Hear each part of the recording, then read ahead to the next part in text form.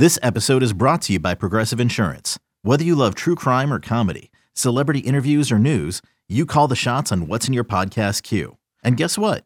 Now you can call them on your auto insurance too with the Name Your Price tool from Progressive.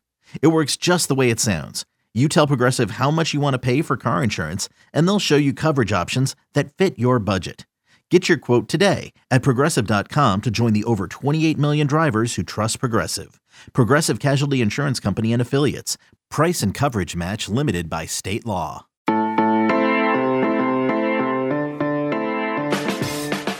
Good morning. It is Wednesday, March 31st. You're listening to the College Football Daily. My name is Trey Scott. I'm joined right now by Michael Bruntz, senior writer for Husker 24/7. Obviously, that means Michael covers Nebraska for 24/7 Sports. The Huskers are starting spring football this week, like right now. And Michael just got to talk to Scott Frost and see what he had to say. And look, Michael, I know you're a reporter. You're not in it's Scott Frost's job to sell the program to me and to the fan base and all of us. But I'm going to ask you to do it. After 3 disappointing years and after being burned, I feel like a few times by my optimism on Nebraska, I've kind of cooled off on them. And I want you to tell me why 2021 could be different. It's an interesting question because you've finished 5th in the West the last 3 years. There's certainly, I don't think that you're alone in maybe wanting to see a little results, but before you kind of kick it up a little bit. I think what you can say about Nebraska going into this season, I think for me, it starts on defense. They got back several super seniors from last year's group that decided to take advantage of that extra year of eligibility. They're a real veteran group. And if you were kind of plotting, the development of that defense since Scott Frost has been at Nebraska, I mean, it really has been on an upward trajectory. They've improved every year. I think last year they were a really solid group in spite of their record. And, I think that's kind of what you can kind of hang your hat on a little bit where we are right now in spring ball. Offensively, you have Adrian Martinez coming back. He's going to be your starting quarterback. He's a 4th-year starter, and they're better up front, I think, than they have been the last 3 years along the offensive line. I think that's something that's a positive. And, the big question, and I think kind of to your original line of thinking is, if they can kind of get the skill position pieces right around Adrian Martinez, I think that's a reason why Nebraska might punch above their weight a little bit in 2021. Am I saying it's going to happen? I don't know, because I'm in the camp of, needing to see it on the field first. I mean, we're in peak Kool-Aid season here, but, I think a little bit of healthy skepticism is probably warranted given how things have gone on the field the last 3 seasons. Yeah, I was looking at the stats and because I was just a little bit surprised that this is a Scott Frost team headed into year 4 and you're sitting here telling me that they're hanging their hat on defense. It's a bit crazy to see this. This is like a weird stat, but in both 2019 and 2020, Nebraska was number 72nd nationally in offensive yards per play. You and I have talked about this before. Would you just recap for everyone listening for the first time, if they haven't heard you on the College Football Daily before, like why has Scott Frost's offense not been the one that we all widely expected to see? Yeah, I mean, I think, it's taken a while to kind of get the guys in place that they want to kind of feature in this offense. I think that they're, because of the conference that they're in, having to run things a little bit differently than what they did at UCF. I mean, I think, when all of us saw the way that offense ran in 2017, it was kind of like, oh, holy crap, like they're going to just be running all over the kind of slow and plodding Big Ten. But, it's been an issue of too many turnovers, not enough efficiency. I think too, the thing that's really kind of hurt Nebraska, and I think you have to have this in the Big Ten, is you need to have a run game that is not so reliant on the quarterback. And that's been, an issue in 2019. It was an issue in 2020 for Nebraska that there just wasn't enough consistency with the running back. And you were having to rely a lot on Adrian Martinez to carry the load. And when you do that, I think you kind of invite more turnovers. I think you become a little bit more one-dimensional in the run game, and that's a tough place to be. So, I think that's when you kind of if you have a list of things that they need to get done in spring this season, I think the biggest thing offensively is you need to find a complementary run game to pair with Adrian Martinez. They have, Marquise Stepp, who transferred from USC. They've got a number of, highly thought of guys in that running back room, but they just don't have a ton of proven guys there right now. So I think that's been kind of the biggest issue for the offense is, some drives, it'll look great. The tempo will be humming. They'll be moving the ball well. And then, there'll be drives where it just looks so difficult. And that's kind of been the toughest thing. And I think, they brought in a new offensive coordinator, Matt Lubick, last year. I'll be curious to see with kind of a full year of, actual practices and everything, if that maybe helps the efficiency a bit. What was last year like for Adrian Martinez, who a long time ago now, it feels like, had some Heisman buzz following his true freshman season? From my perch here in Nashville, Michael, just kind of watching everything I could on Saturday, it felt like he was getting rotated in and out at quarterback. Is the job fully his nowadays? Yeah, I mean, he definitely lost his job for a couple games to Luke McCaffrey this past season. And then I think it became, pretty obvious to everybody that McCaffrey was, limited in what he could do in the passing game. And, Adrian Martinez's credit, he stuck with it. You look at the way that he finished the season. I mean, I think that was probably the most efficient football that he's played during his time at Nebraska. I mean, in 3 of those games, he had a completion percentage above 75%. He had some turnover against Rutgers, but was really kind of getting it done in the running game as well. So I think that's something you can kind of build on with him. I mean, it's definitely his job right now. I mean, with McCaffrey transferring out, you really only have Logan Smothers, who's a redshirt freshman behind him, and Heinrich Harburg, who's a true freshman early in enrollee. So that's kind of one question that Nebraska is looking at is, do they have the depth at quarterback where they don't need to go pursue, a quarterback out of the transfer portal? We'll see where that kind of is after 15 practices. But,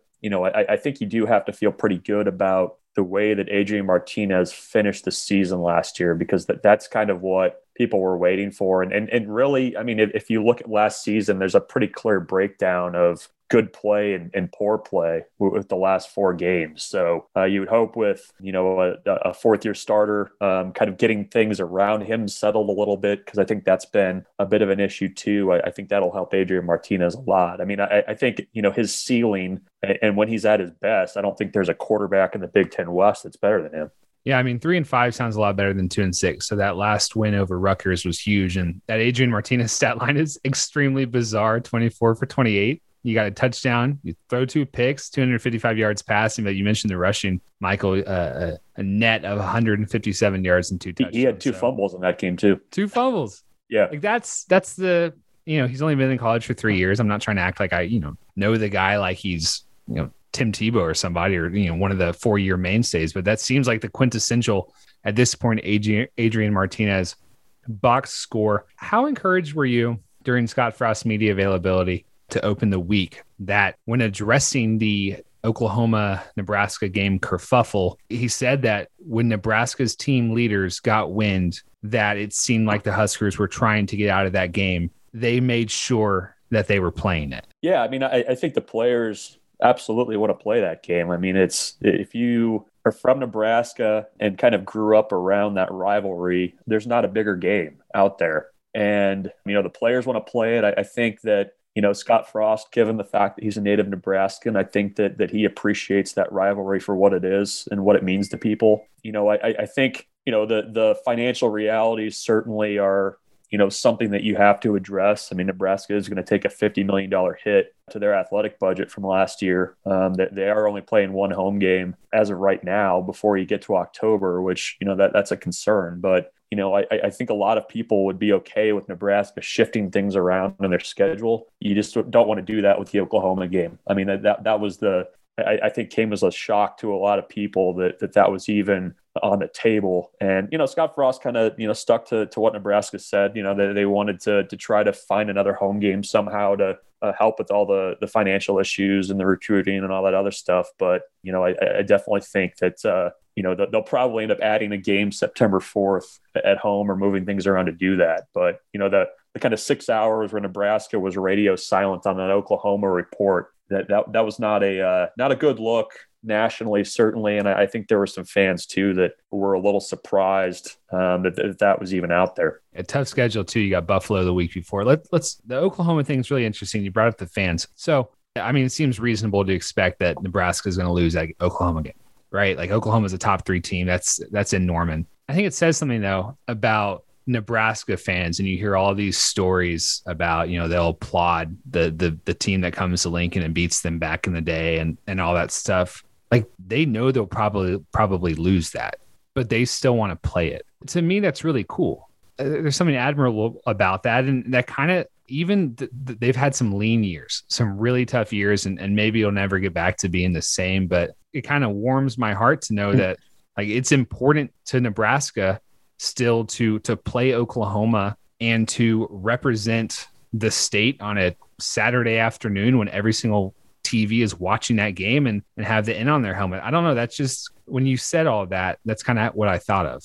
Yeah. I mean, not to get too much on the couch here, digging through the Nebraska fans' psyche, but there's certainly, some pride there. That game does coincide with the anniversary of the game of the century between Nebraska and Oklahoma. That was one of the reasons that they wanted to do that. I mean, that was one of Tom Osborne's last acts as an athletic director, was to get that series set up. And so, I think a lot of people were kind of looking forward to it. There's the nostalgia of, playing Oklahoma, of, kind of that rivalry. Obviously, these two teams are at very different places as we start 2021, but that's one that people have had circled on their calendar for quite a while, especially, when you're already in the calendar year where you're going to play that game, just to have the discussion, I guess, that, you're at least considering moving that or having that discussion. I think that maybe sat the wrong way with a lot of people, but, Nebraska fans are going to travel. Nebraska played at Colorado a couple of years ago. I mean, they had almost 30,000 Nebraska fans in Folsom Field. I mean, it was pretty impressive. So, when there's a former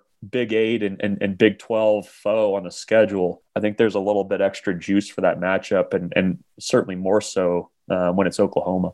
Last question. I don't want to dive too into it because I'm sure we can do that this fall if things go sour, but Scott Frost is good, right? You were just talking about the money they lost during the COVID year, and it's hard to imagine them making a more splash hire than what they did in 2017. And then it's Scott Frost, for goodness sakes. Like unless 2021 is like 3-9, he's getting another year, right? Yeah. I mean, I think when he took over, I mean, it was pretty clear that he was going to get a pretty long runway to get this thing turned around. And, I think, there's certainly some, rising impatience, I guess, with the process of turning it around. I mean, I think that fans are going to want to see some progress on the field this year. There's no denying that. It's another tough schedule for Nebraska. You have Oklahoma, you've got Michigan, you've got Ohio State, certainly Wisconsin, Iowa in that group too, is kind of, rivalries in the West. But,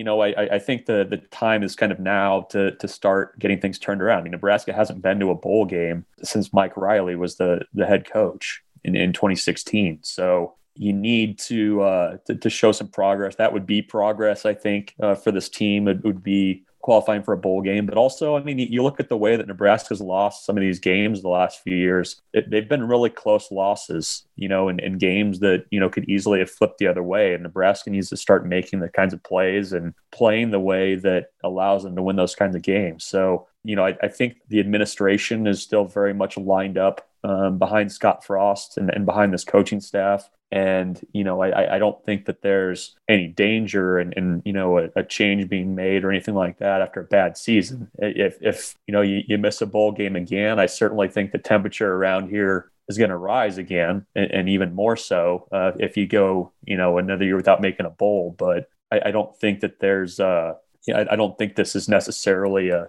do or die year for him, but you do need to start to see some progress. 5-7 in year 2. Looked like, they were on the precipice of progress, and then COVID struck. Michael Bruntz, enjoy covering spring football. We appreciate you joining us. Follow Michael on Twitter at Michael Bruntz. Our producer is Lance Glenn. I'm Trey Scott. Everyone have a great Wednesday. We'll talk to y'all next time on the College Football Daily.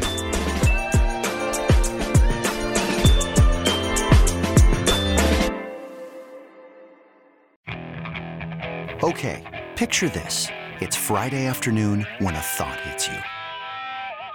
I can waste another weekend doing the same old whatever, or I can conquer it. I can hop into my all-new Hyundai Santa Fe and hit the road. Any road. The steeper, the better. Because my all-new Santa Fe is available with H-Track all-wheel drive, so I can hit the trail without a worry in the world. Heck, with 3 rows and best-in-class rear cargo space, I can pack the whole family in with all our gear. We've got available dual wireless charging for our phones, so we'll never lose touch with civilization, and we won't lose touch with the primordial power of Mother Earth. So which is it? Waste the weekend or do something a little more epic? And conquer it in the all-new Hyundai Santa Fe. Visit HyundaiUSA.com or call 562-314-4603 for more details. Hyundai, there's joy in every journey.